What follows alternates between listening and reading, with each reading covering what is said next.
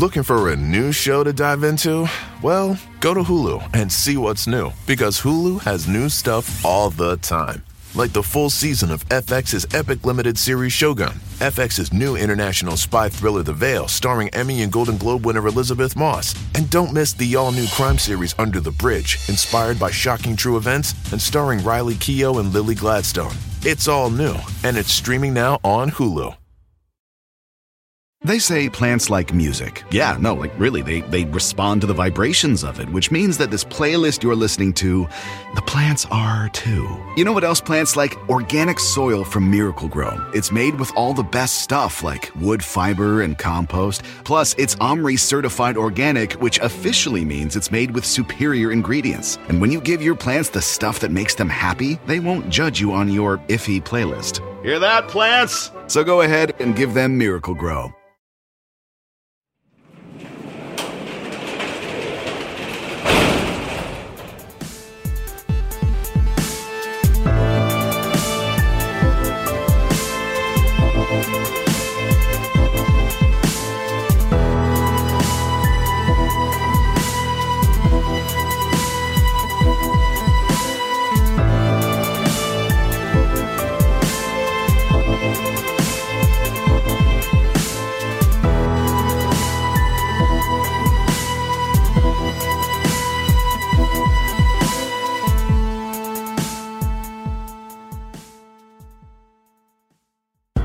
Welcome to True Crime Garage. Wherever you are, whatever you are doing, thanks for listening. I'm your host, Nick, and with me, as always, is a man that is definitely a lion and not a mouse.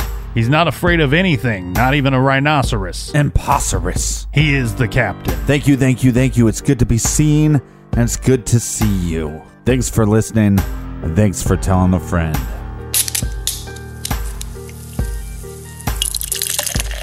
Tonight we are drinking Warped Speed Scotch Ale by the beautiful people over at Lake Louie Brewing Company in Arena, Wisconsin. Garage grade 3 3/4 bottle caps out of 5. Louie. Warped Speed Scotch Ale is a beautiful reddish brown color, full bodied with a smooth light hopped finish, and I feel like all of our listeners are lightly hopped, so this should go over well. Well, and some people would say the captain is a little above average when it comes to the hops. And Warp Speed was brought to us by these speed demons. First up, all the way in New Zealand, we have Layla. And Jennifer from Columbus reminding everybody to treat yourself. And we got a We Love Your Jib from Corey in beautiful Vancouver Island up in Canada. We love your jib.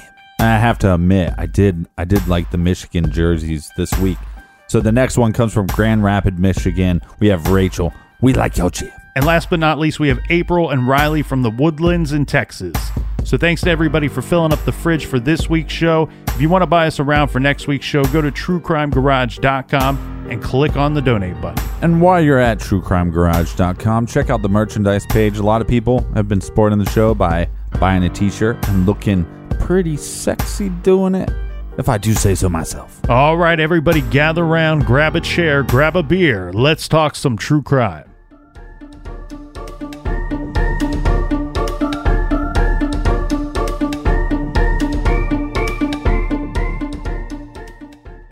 On April 18, 2016, 45-year-old fitness instructor Missy Beavers was brutally murdered inside the Creekside Church located in Midlothian, Texas, in the early hours of the morning. At the time, she was getting preparations ready for her fitness class. This is called Camp Gladiator, before her students arrived at 5 a.m. in the morning. That's when the students discovered her lifeless body. Her death was caused by puncture wounds to the head and chest. As we said yesterday, we went over the video that police had released, the surveillance footage of the suspect dressed in tactical gear. This is where things became interesting, because whomever this suspect is, they had a very unorthodox and unnatural posture and stance, especially when walking. Right, which is called the gait. On April 20th, Missy's husband, this is Brandon Beavers, gave a statement to reporters in which he talks about how proud he was of Missy, and he really stresses to people that they should watch the surveillance video because of this gait that you discussed, that somebody could know this person just by the way that they walk. Yeah, and obviously at the initial investigation, Brandon's going to be a suspect himself. I mean, his wife is murdered. There was talks about possibly infidelity in their marriage, possibly coming from him, possibly coming from her. And so jealousy, there's your motive. So Brandon is a likely suspect. What's interesting here in this case, though, is one, Brandon has an alibi, and two, and it's pretty tight alibi when you do some research into it. He was out of town on some trip, and so there's the hotel receipts, there's eyewitnesses there, and then there's the car rental receipts and stuff like that. And then we also the surveillance footage, and Brandon's clearly probably above 6 foot. I'd say maybe 6'1", and this suspect that's on the surveillance tape is maybe 5'2" to 5'7". Yeah. It was through search warrants that the police came across, it would either be text or some form of messages that were found on Missy's information, where they learned that she had some kind of flirtatious relationship with another male or possible other males. After that was discovered, police had what one would call a break in the case, because now you have this potential motive, like you had said. I don't know that Brandon has spoke publicly about exactly what was going on in their relationship, but it sounds like he's been very forthcoming with police. And it, like you said, it sounds like there was some kind of relationship outside of the marriage. Now, whether that was 10 years ago or if it was current, we don't know. Well, they have her information from Facebook, so you have Facebook Messenger, which is pretty much like text, so there's probably some information there that they found on her phone. But the other thing that comes out later is there was some LinkedIn communication back and forth, which was then turned over by the police, and the police claimed that there was some flirtatious conversations going back and forth with another male individual, which they checked out. And I think one of the reasons why Brandon hasn't been talking about this publicly, but has been talking to law enforcement about it, is because his kids are of the age that they could watch these interviews. And look, he said, look, we all have problems with our marriage, and we're trying to work through it. Right. So that's where they're at. And I think he doesn't, especially in the death of their mother, he doesn't want to put a dark light or any bad twist on their viewpoint of their mother. Missy's husband, Brandon Beavers, he gave a statement to reporters. This was just 2 days after her murder. And the original is quite lengthy, but we're going to trim it down so we can listen into that statement. What are you going through right now? I mean, today, right now? Well, I don't want to do interviews, okay? I just want to make a statement. Is that all right? Tell us what you want to say. Okay. Yeah, I don't. I said, hang on, I'm having a problem with the camera. Yeah, let him get ready. And y'all can funnel this up to the other media outlets, okay? Yes, sir. And I can be done with this, Yes, right? sir. Okay. We appreciate you coming out. We know it's got to be terribly difficult. And we're really just hoping you'll speak from your heart about your wife. And may we all just say, we are sorry. We are sorry for your family's loss. I appreciate it. I haven't had a whole lot of time to, I haven't had a lot of time to get emotional about this yet. I've been dealing with the immediate needs of my children. This morning I've had some. This morning I finally started thinking about the events that occurred yesterday morning, and so I'm starting with that process today. The main purpose here today is solely to communicate to the people in the community and to everybody watching and listening. My wife was she was a godly woman, and she was very passionate about changing people's lives with fitness and changing their mental attitude towards their body and themselves and their abilities in life. And personally, I haven't involved myself in a lot of what she does, but now that I'm seeing some of her campers I've noticed a substantial impact that she's had on so many people's lives, and I'm very proud of her. And I just want it to be publicly known that we are very proud of all of the passion and effort that she's put into so many people's lives.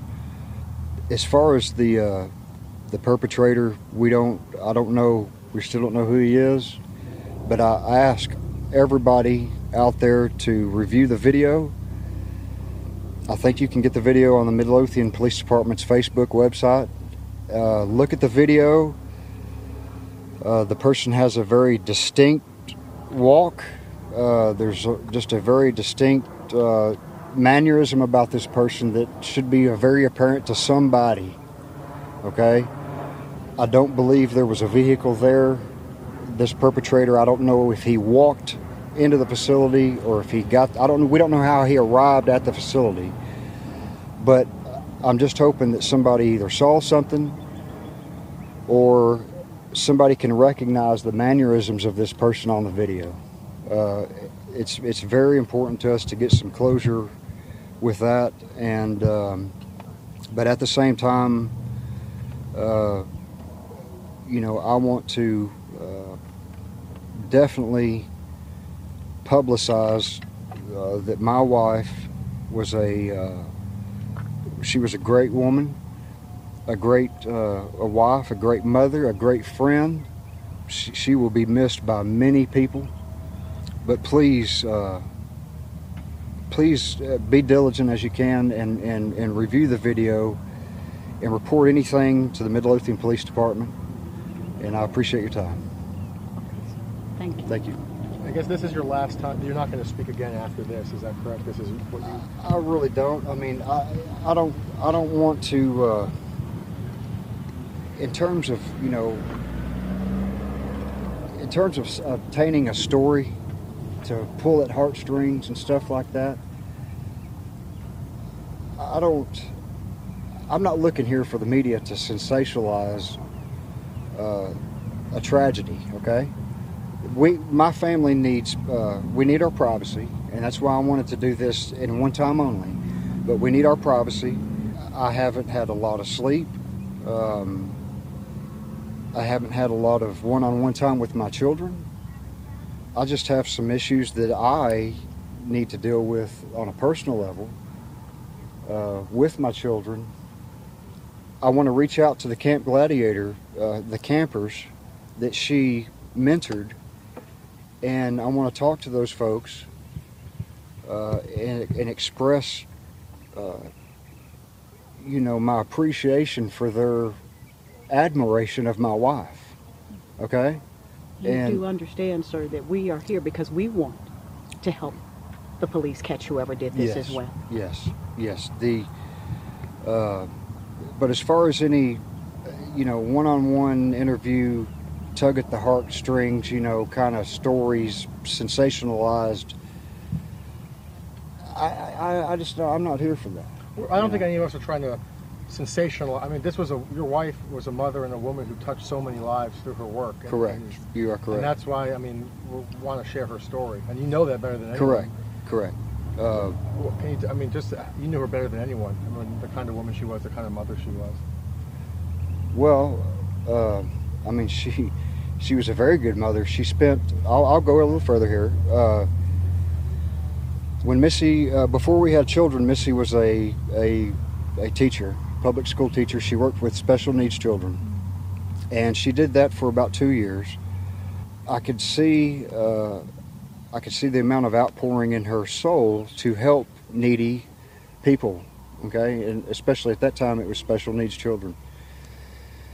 And then we had children. She stayed at home, raised our children. And when she got back into the workforce, or when time allowed her to do things for herself, she found Camp Gladiator. And through raising our 3 children, she transformed into a different physically person, a mother. She decided to become physically fit, and for a 40-some-odd-year-old mother of 3, she was very fit. and transformed on an unimaginable level. Her body pretty well sold her abilities in transforming and helping other people.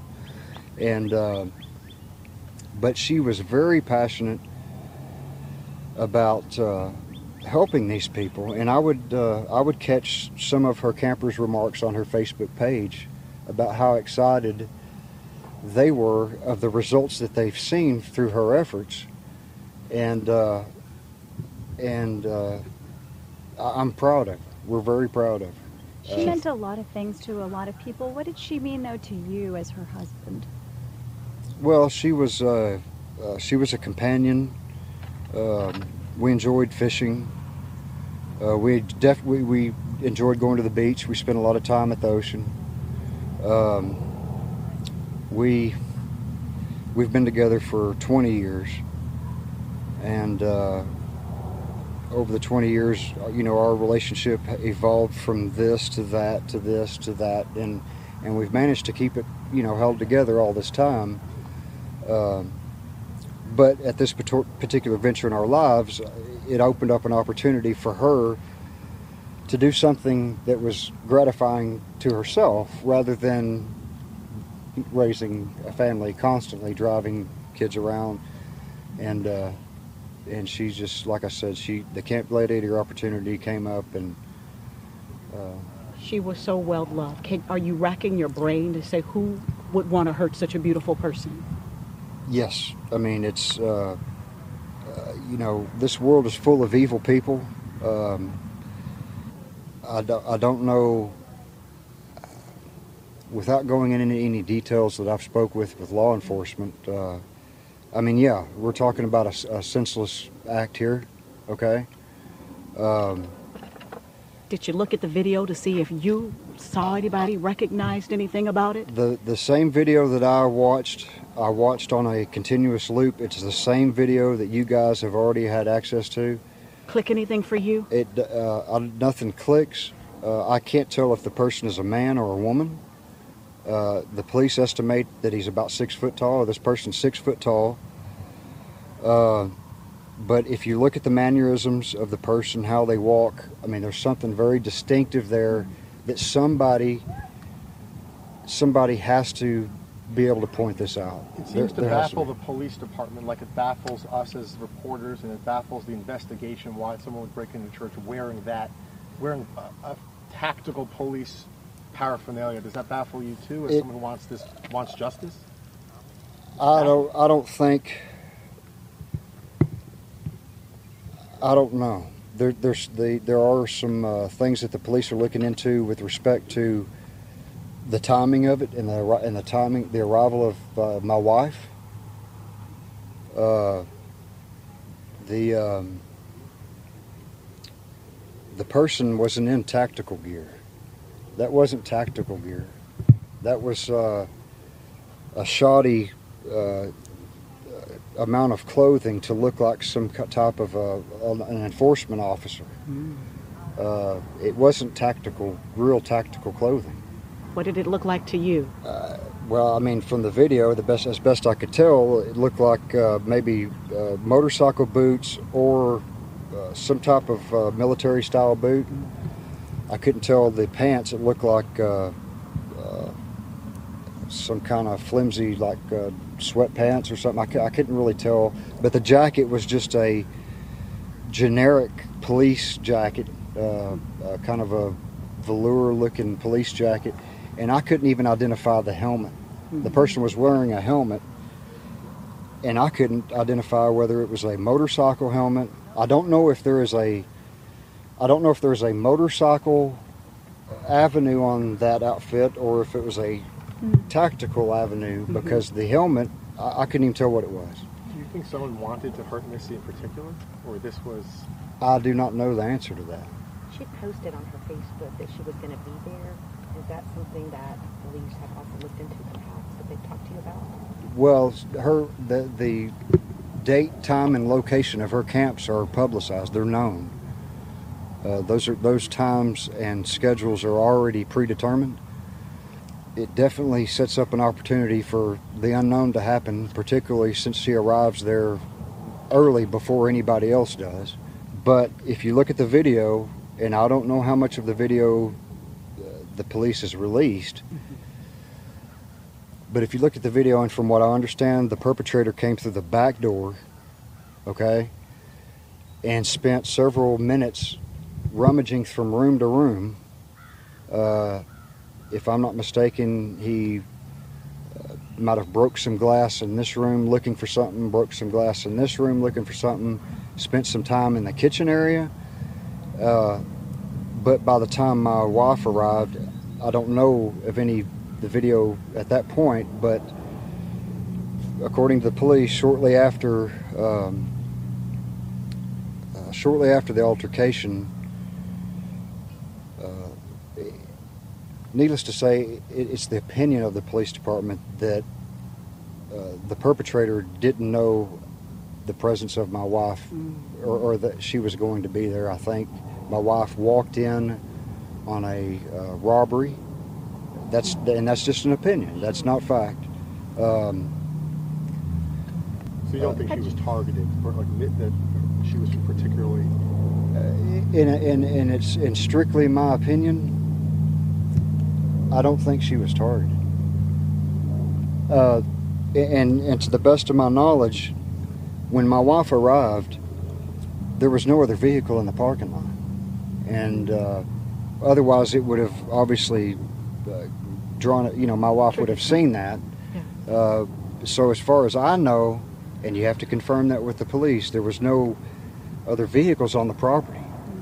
But according to the timeline, the person came into the building and left the crime scene before the other campers showed up. So was there another vehicle, or did they have cameras outside that could confirm that? I don't know. When was the last time you spoke with her? And were you guys in the habit of maybe texting? Because Yes. she'd go to these locations, where it would be dark and quiet. As far as communicating prior to her camps, no. I mean, she got there pretty early. Okay, so you hadn't heard from her that morning? No. When did you guys speak the night before? Yes. And what did you say to her? Every day for the last 10 months, she has made it a point to text me at work that she loves me and have a good day, honey. When I finally arrived in Biloxi around 7:30, which was later than I was supposed to be there, I spoke to her, and she said good night, and it was still about 8 o'clock, and I called her anyway, probably around 9 or 9:30 to tell her I love her, and she was already half asleep, and that's the last time I spoke to her. That was on the phone. That was on the phone. Well, we trimmed it down, but it was still somewhat lengthy. Yeah, some highlights from that I want to touch upon here, Captain, is he's talking about the investigation a little bit, and that's where we hear him say that, I don't know if he misspeaks or if he's just kind of telling us that police don't believe for whatever reason, that there was another car parked in the parking lot. Mm-hmm. I find that very interesting. At one point, he says, I've seen, the same video that you have seen. And then at another point, he says, I don't know how much of the footage the police have released. And that makes me wonder if there is more footage out there. There's definitely more footage out there. Right. And I'm curious to see I would love to know what's on that footage. It may just be more of the same, of walking around the halls and busting up doors and windows. Well, I believe the actual attack is on camera as well. That could be the situation, but it sounds like they interviewed him extensively, the police did, and they showed him the video. During this time, now mind you, this is just 2 days after her murder. Mm-hmm. He says that they believe the killer to be 6 foot tall. We now know that to not be the case. And he constantly, there's much debate as to whether this is a man or a woman.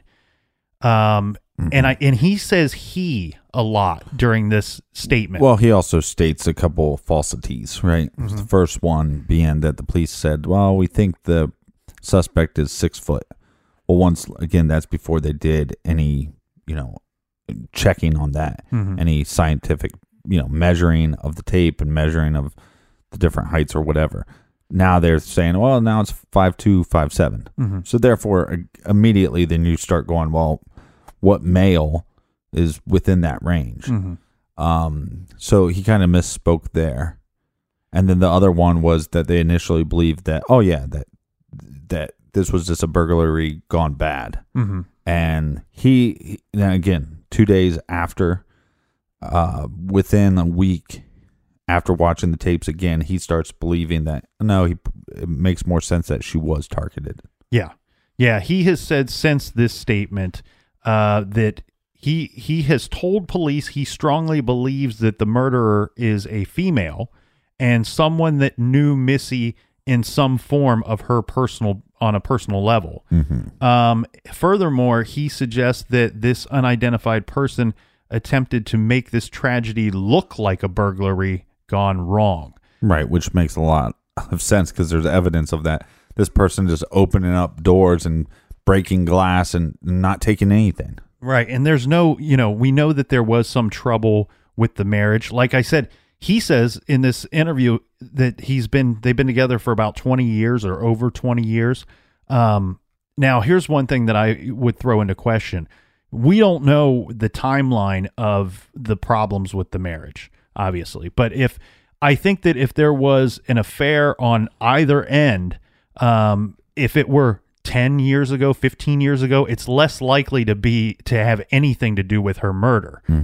We don't know how recent they had marital problems. Well, I mean, there's something going on if she's inappropriately exchanging texts with male individuals. But he says, when asked, did you speak to your wife or how often, did you often trade text or anything like that?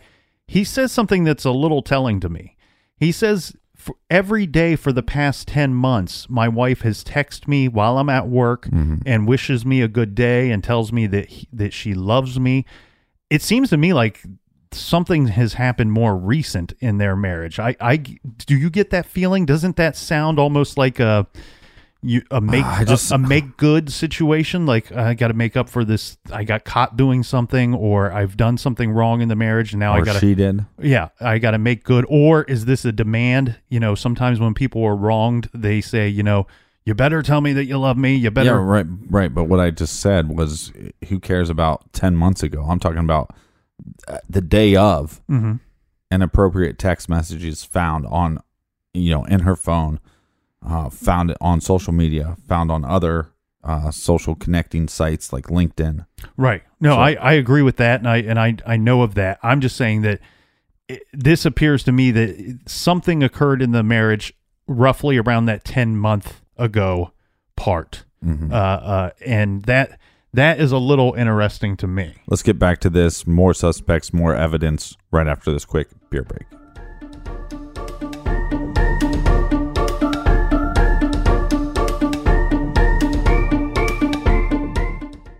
The evidence keeps pouring in. At this point, the facts are undeniable. It's an open and shut case. Monopoly Go is the most fun you can have in a mobile game. Everyone is still talking about Monopoly Go, for a good reason. It is an absolute hit. Millions of people pass Go every day because this game is always bringing something new to the table. Like countless crazy tournaments you can join with your friends as partners or teams. Or timed events offering bonuses like massive multipliers or rent frenzies to help you get huge rewards. And there's so many rewards to discover. Rare stickers you can trade with friends to complete albums. Delightful emojis to taunt people with when you raid their riches. Unique playing pieces and so much more. The verdict is in. With Monopoly Go, there's something new to discover every time you play. So don't miss out. Go download it now free on the App Store and Google Play. This show is sponsored by BetterHelp. We all carry around different stressors, big and small. When we keep them bottled up, it can start to affect us negatively. Therapy is a safe space to get things off your chest and to figure out how to work through whatever's weighing you down. If you're thinking of starting therapy, I highly recommend that you give BetterHelp a try. It's entirely online, designed to be convenient, flexible, and suited to your schedule. Just fill out a brief questionnaire to get matched with a licensed therapist and switch therapists anytime for no additional charge. Get it off your chest with BetterHelp. Visit BetterHelp.com/garage today to get 10% off your first month. That's BetterHelp, HELP.com/garage. This show is proudly sponsored by BetterHelp. Check out BetterHelp.com/garage today. Do you want to set your child up for success? Of course you do. That's why you need to check out IXL Learning today. IXL Learning is an online learning program for kids covering math, language arts, science, and social studies. IXL is designed to help them really understand and master topics in a fun way. It's powered by advanced algorithms. IXL gives the right help to each kid, no matter the age or personality. There's one site for all kids in your home pre-K to 12th grade. Kids could use it at home on their computer or on an app on your phone or a tablet. No more grading those worksheets. IXL grades everything for you. 1 in 4 students in the U.S. are learning with IXL. IXL is used in 95 of the top 100 school districts in the U.S. I love recommending IXL Learning. Kids can learn at home or on the go. And all my friends and family that are using it absolutely love it because it's so easy to set up and so easy to use. And even the kids that I've recommended it to their parents have told me, hey, Captain, thank you. I was having problems in math and my parents couldn't help me, but IXL could. Do you want to get your kids back on track, or do you just want to get your kids ahead? Do so with IXL Learning. Make an impact on your child's learning. Get IXL now. And True Crime Garage listeners get an exclusive 20% off IXL membership when you sign up today at IXL.com/garage. Visit IXL.com/garage to get the most effective learning program out there at the best price. Check out IXL.com/garage today. Warmer, sunnier days are calling. Fuel up for them with Factor's no prep, no mess meals. Meet your wellness goals in time for summer thanks to the menu of chef-crafted meals with options like Calorie Smart, Protein Plus, and Keto. Factor's fresh, never-frozen meals are dietitian approved and ready to eat in just 2 minutes. So no matter how busy you are, you'll always have time to enjoy nutritious, great-tasting meals. With 35 different meals and more than 60 add-ons to choose from every week, you'll always have new flavors to explore. Crush your wellness goals this May with dietitian-approved meals and ingredients that you can trust. Make your day delicious, from breakfast to dessert. Stay fueled with easy, nutritious options. Treat yourself to restaurant-quality meals that feature premium ingredients like filet mignon, shrimp, and blackened salmon. I am new to Factor, and I have been loving every minute of it. I have a problem, and it's called lunch. Some days I need to pack a lunch, and some days I work from home. Whether I'm at home or whether I'm on the go, Factor is fueling my lunch from now on. Head to factormeals.com/truecrimegarage50 and use code truecrimegarage50 to get 50% off your first box, plus 20% off your next month. That's code truecrimegarage50 at factormeals.com/truecrimegarage50 to get 50% off your first box, plus 20% off your next month while your subscription is active.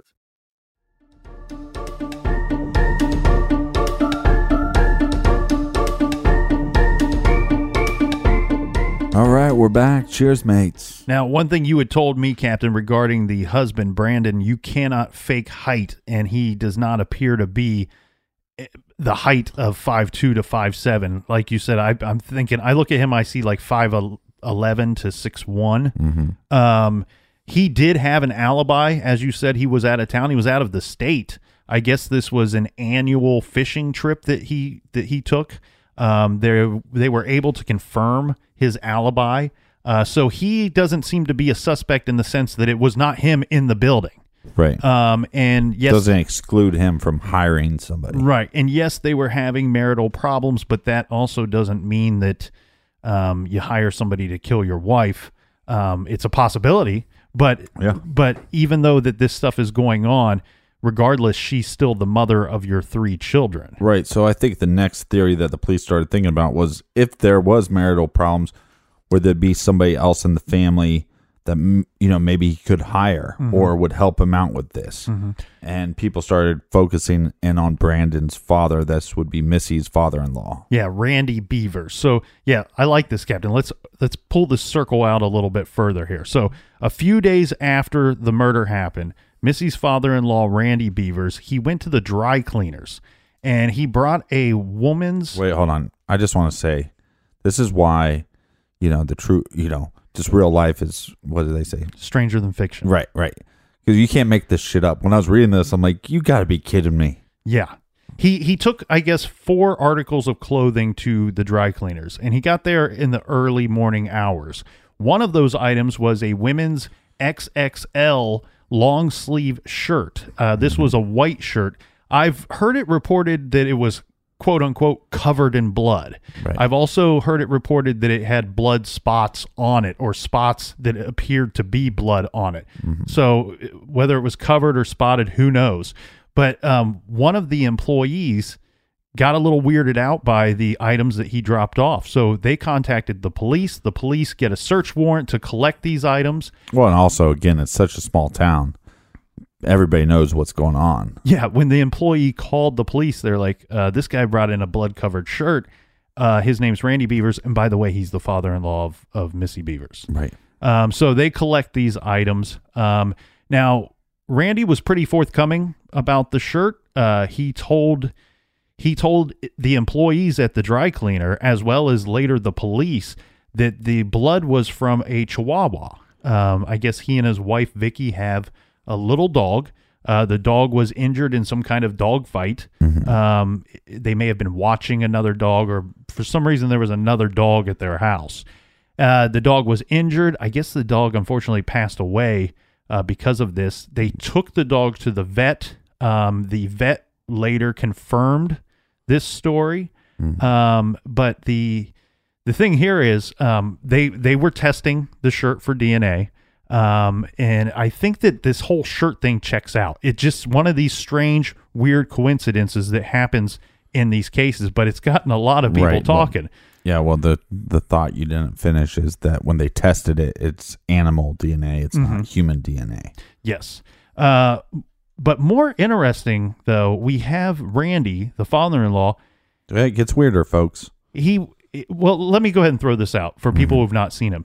He's roughly the same height as he's shorter than his son, which might put him at that 5'6", 5'7". I can't say with 100% certainty, but he's definitely shorter than his... taller, but again, maybe the 5'2" to 5'7" is off a little bit. Maybe he's 5'9". But yeah, he has a weird stance. Yes, because there was a particular broadcast that came out, and in this broadcast, the father-in-law was interviewed. The first thing, and I watched this interview, the first thing I noticed was his demeanor is strange to me. Now, I didn't find him that strange. Really? He seemed to me like he was either nervous or a little confrontational with the people interviewing him, with the reporters. Yeah, well, your daughter-in-law was murdered, and you have to go to the dry cleaners with bloody clothes. This is, it checks out. It's animal DNA, not human DNA, but you know where this is going to head. You know what's going to happen with the media, and the media has ruined people's lives. That's true.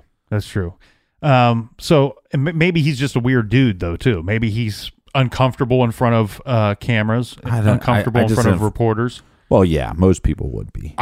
Look, I'm going on record and saying I thought his behavior was strange. But what also occurred during that broadcast is after he's done speaking with reporters, he walks into a building.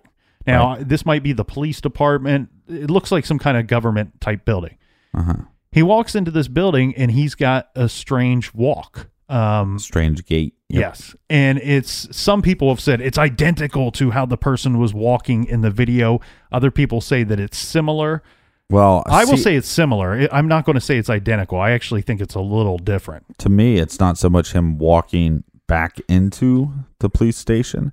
It's him walking out. and his toes are pointed out a little bit. His toes are pointed out, walks a little bit like a duck. But the other thing about it, too, is his right foot seems a little, like there's something Delayed. wrong with it. Yep. And it also seems like when he has to shift his weight, that he has to almost catch his balance, like he has to regroup his balance. And you see that time and time again in the surveillance footage. So, again, I'll have the original surveillance footage up on the website. I'll actually put the comparison of the two on the website as well, so you can check that out. So with the father-in-law, what is his story? Well, apparently he was out of the state of Texas as well. At the same time, surprise. Yeah, I guess he was in California with his wife and the dog that ended up getting killed in that dogfight.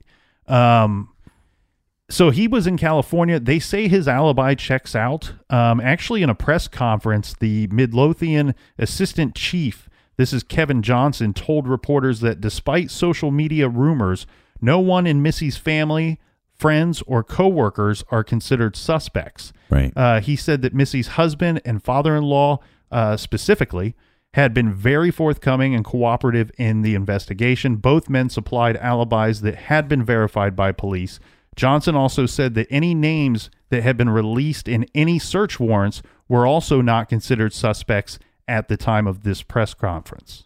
Well, and what's interesting here is the police made these statements saying, hey, we don't think that we're basically clearing the family. Mm-hmm. And then Brandon comes out and says, this is Missy's husband, comes out and says, look, you can clear people all you want, but we shouldn't be cleared. Everybody should still be a suspect. Until you have somebody that you have evidence on, everybody's still a suspect. And I like that thinking. Mm-hmm. And so, does this alibi check out? Yeah, but look, the gate is weird. That's the thing that bothers me, is when you watch the video side by side, you just get the same vibe. But again, like we talked about when we're dissecting the video, there's some moments in the film where the guy looks a little chubby. Yep. Looks like maybe he has a little bit of a beer belly. Mm-hmm.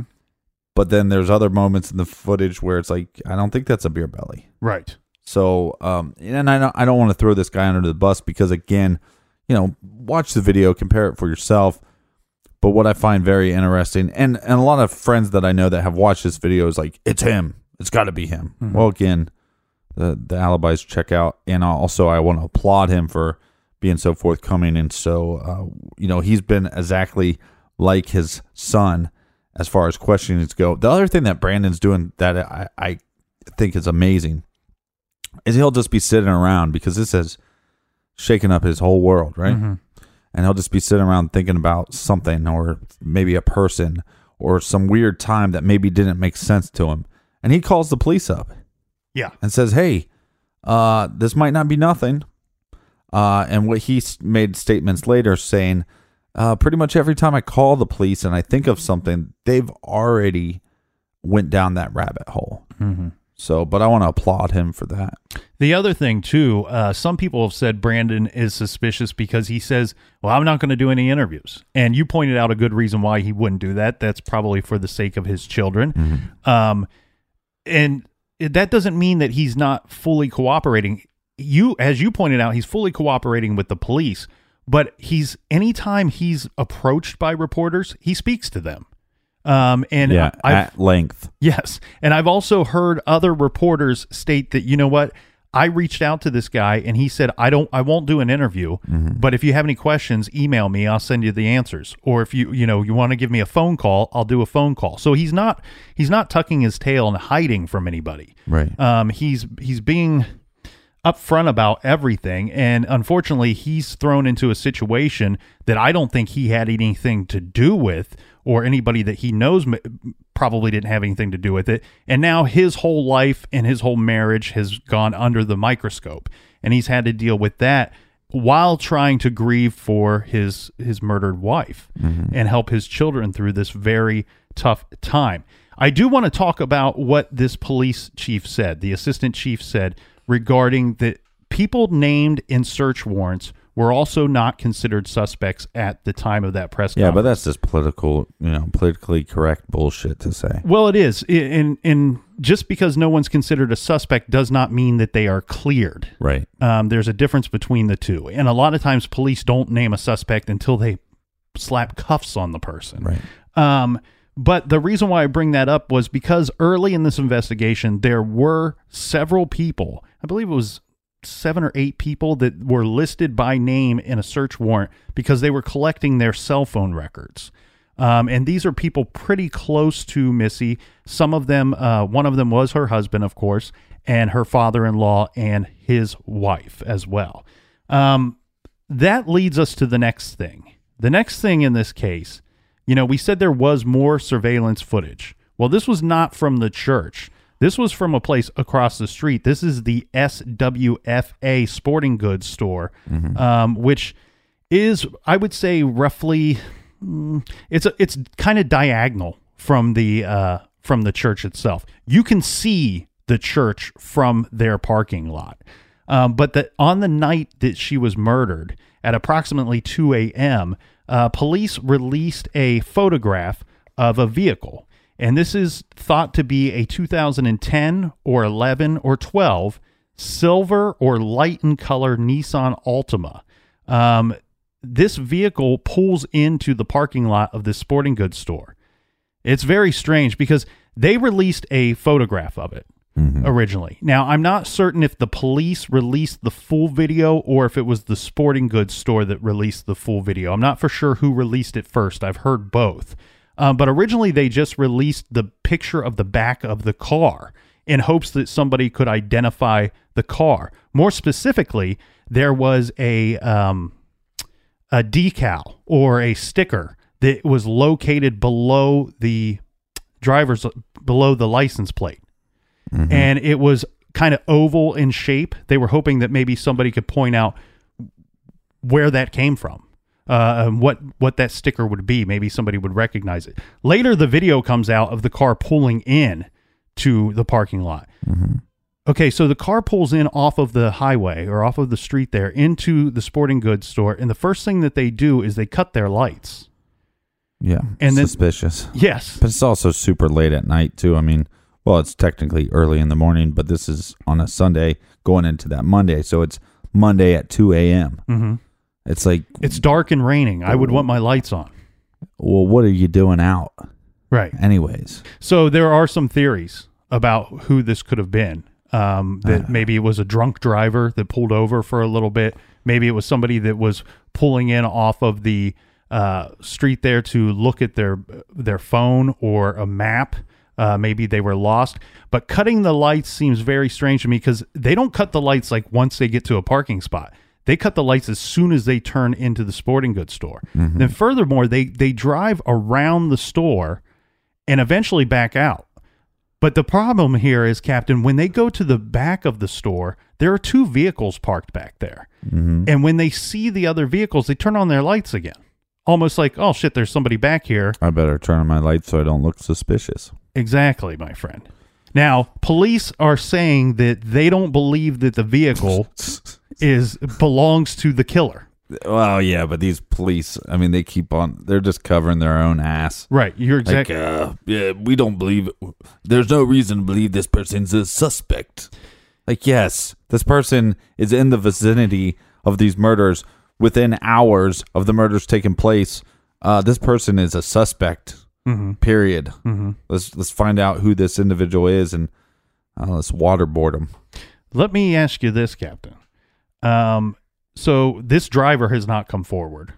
A lot of people have heard about this case. Well, why would you come forward if you're the murderer? Well, that's what I'm saying. What about this? Is there a chance that the driver of that vehicle, which I firmly believe is connected to this murder, it's just too much of a coincidence, in my opinion. Could he or she, whoever drove that vehicle, did they bust out that window at the church building, drive off? You can see the church from this location. You go over there for a little bit and see if police are going to respond to the break-in to test to see if there was some kind of alarm. Yeah, which makes your theory make a lot more sense. But again, I believe this individual knew the building. If the person went there to kill her, they knew about the building. They knew about the not having an alarm system. Possibly knowing that they didn't have surveillance either, like outside, Mhm. and knowing that there's surveillance inside. Therefore, I need to have my face covered. Right.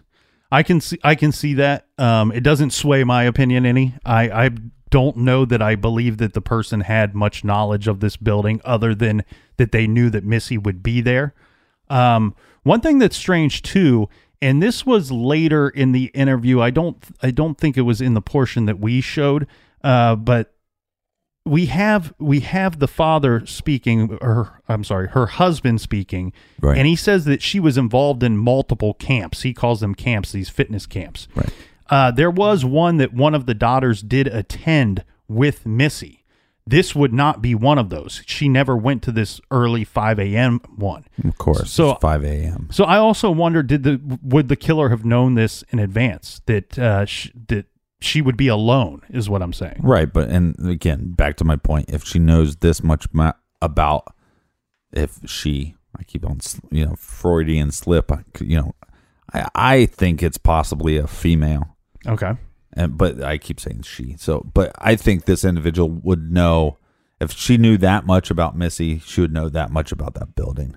Okay, let's get on that subject right now. You said you believe you see a woman in the surveillance footage. I mean, I see a booty at some point. So I mean, but it could be a guy. When I first saw it, the first few times I watched it, I did see a woman. And then there's that weird part when the suspect stands still, and to the side, when you see the side of this person, I see a man. Right. And I'm going to throw out some other theories that I've heard from people, because I've showed this video to other people because I wanted to get their opinion. Maybe they could see something I'm not seeing, or can you at least see if it's a man or a woman? The strange thing is, just about every man that I showed it to thinks it's a woman, and just about every woman that I show it to thinks it's a man. Well, that's the opposite. All my female friends instantly. I didn't even ask them if it was a man or a woman. Mm-hmm. They just watched it, and I think it was 3 for 3 within minutes, or not within minutes, within seconds of them starting the video. They're like, "That's a woman." We're also talking about if that evidence is factually correct, 5'2" to 5'7". It's more likely that it is a female, right?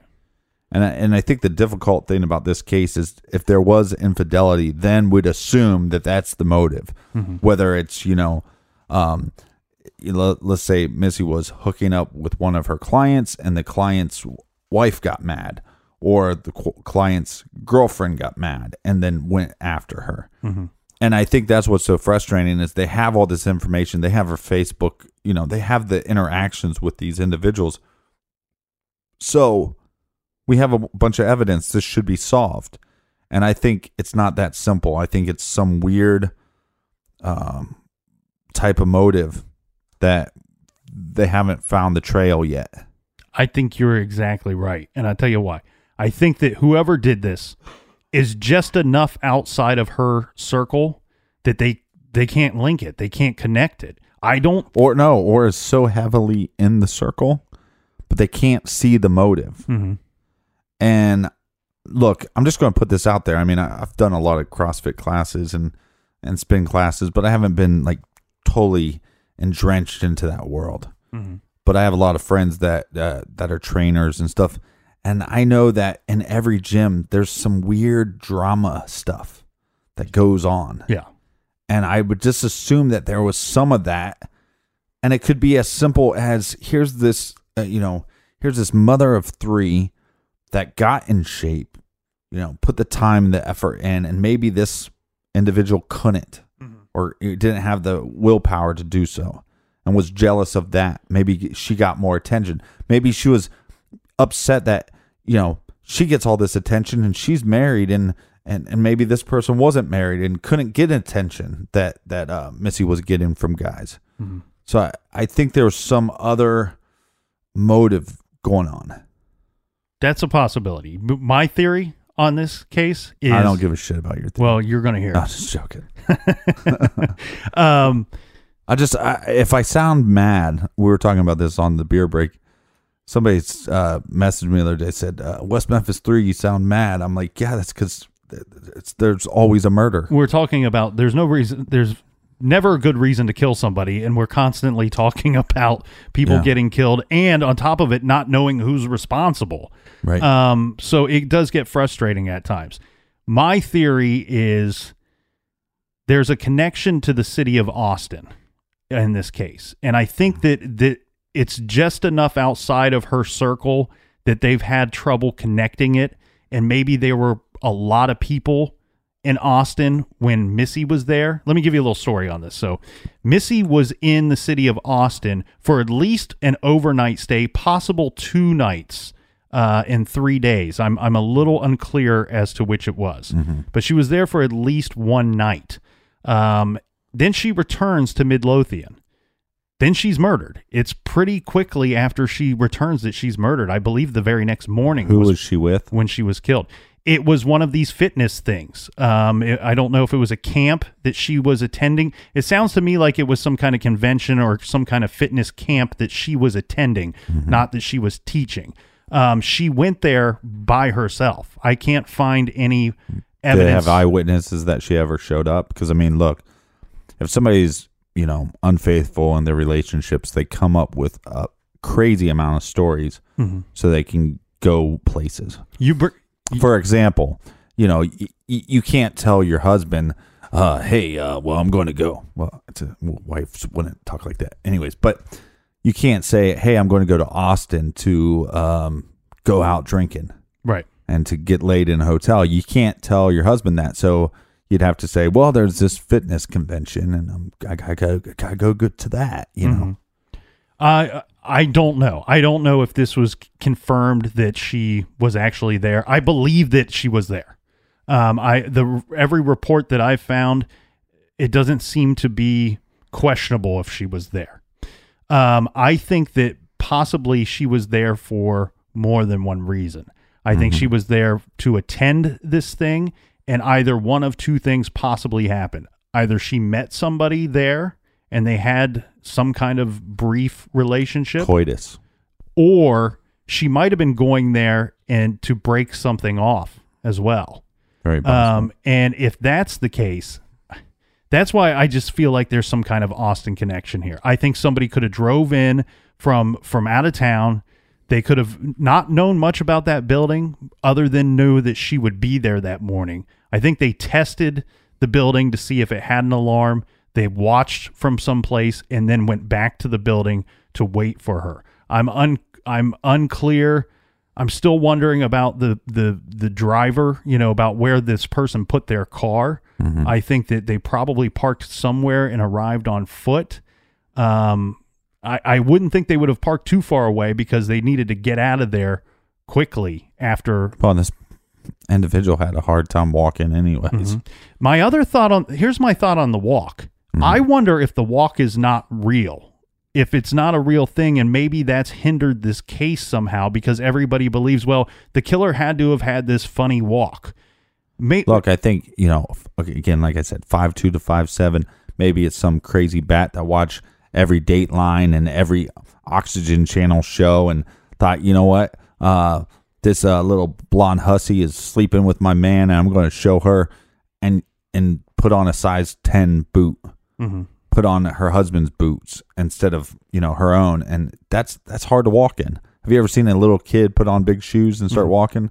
It's very unnatural. So I don't think that it's a fictitious walk in the way that the suspect would be doing it on purpose. Right. But that's why I think it looks natural.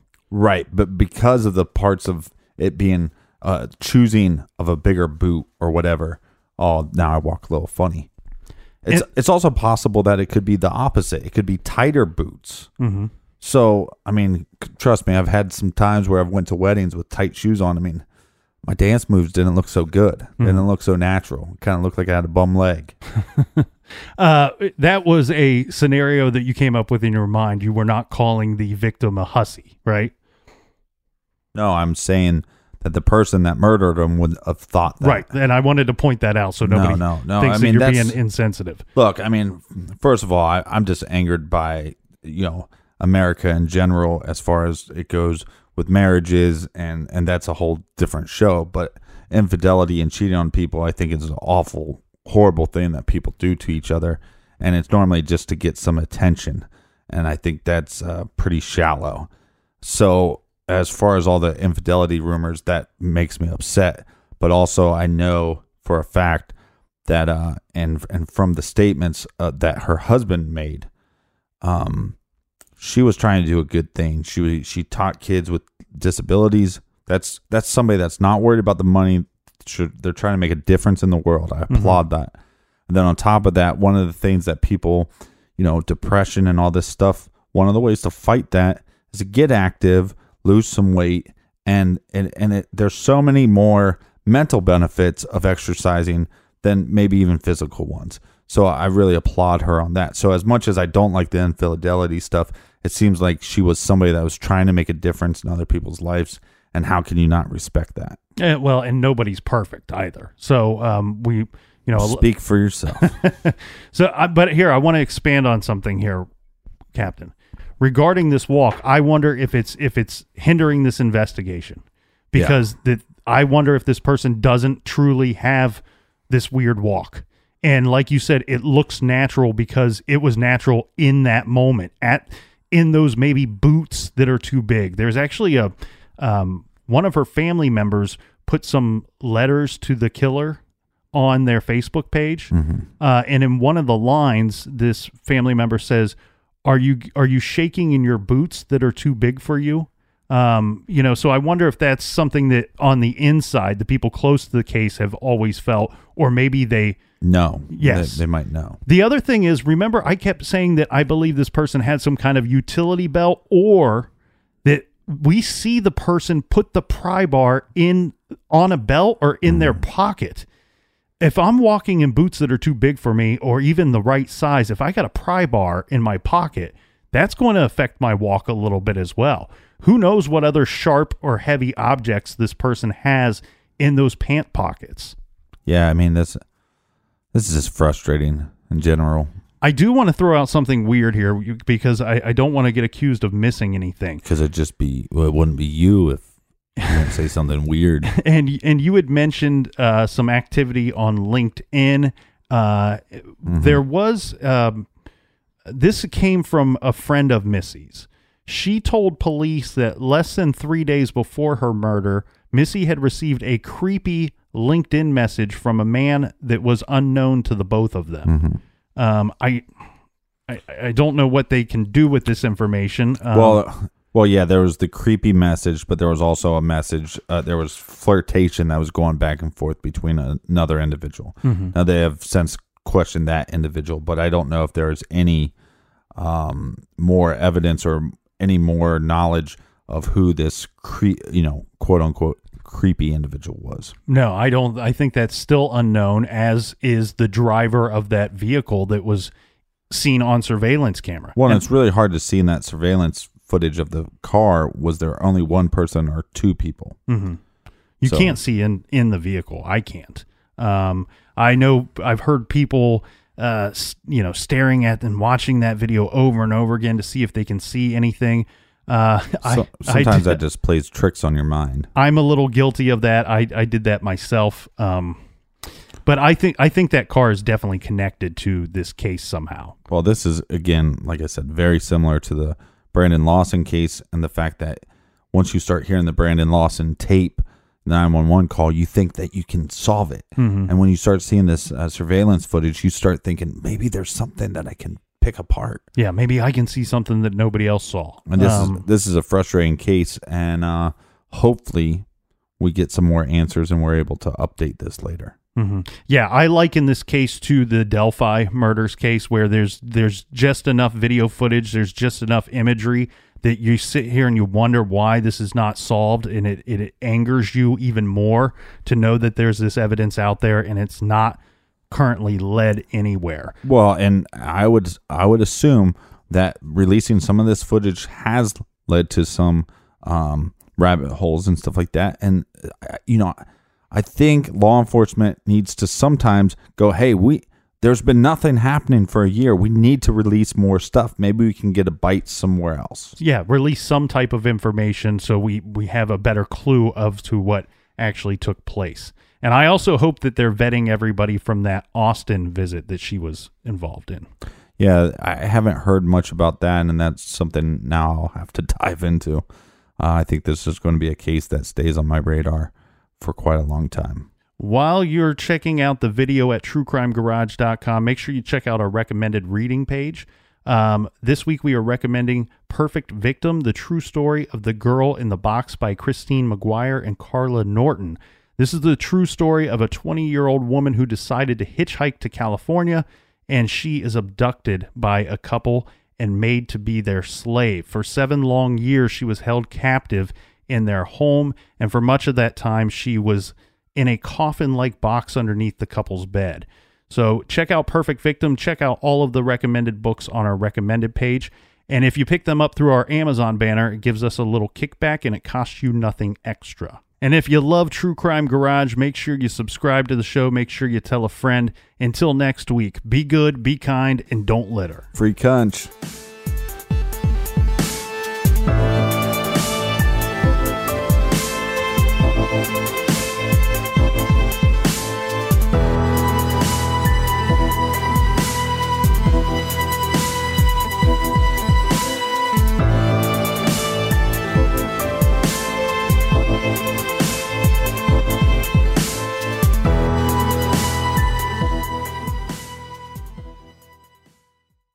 On this episode of Plant Killers, we'll explore one nation's most notorious fruit and vegetable killer, bad dirt. What makes bad dirt so bad? The answer? The ingredients. But fear not, true crime enthusiasts. This story has a happy ending. New Miracle-Gro Organic Raised Bed and Garden Soil. It's made with quality organic ingredients from upcycled green waste like compost and aged bark. Unlike the other guys who can't say the same. Looks like bad dirt's murdering days are over, thanks to Miracle-Gro. Join us next time on Plant Killers.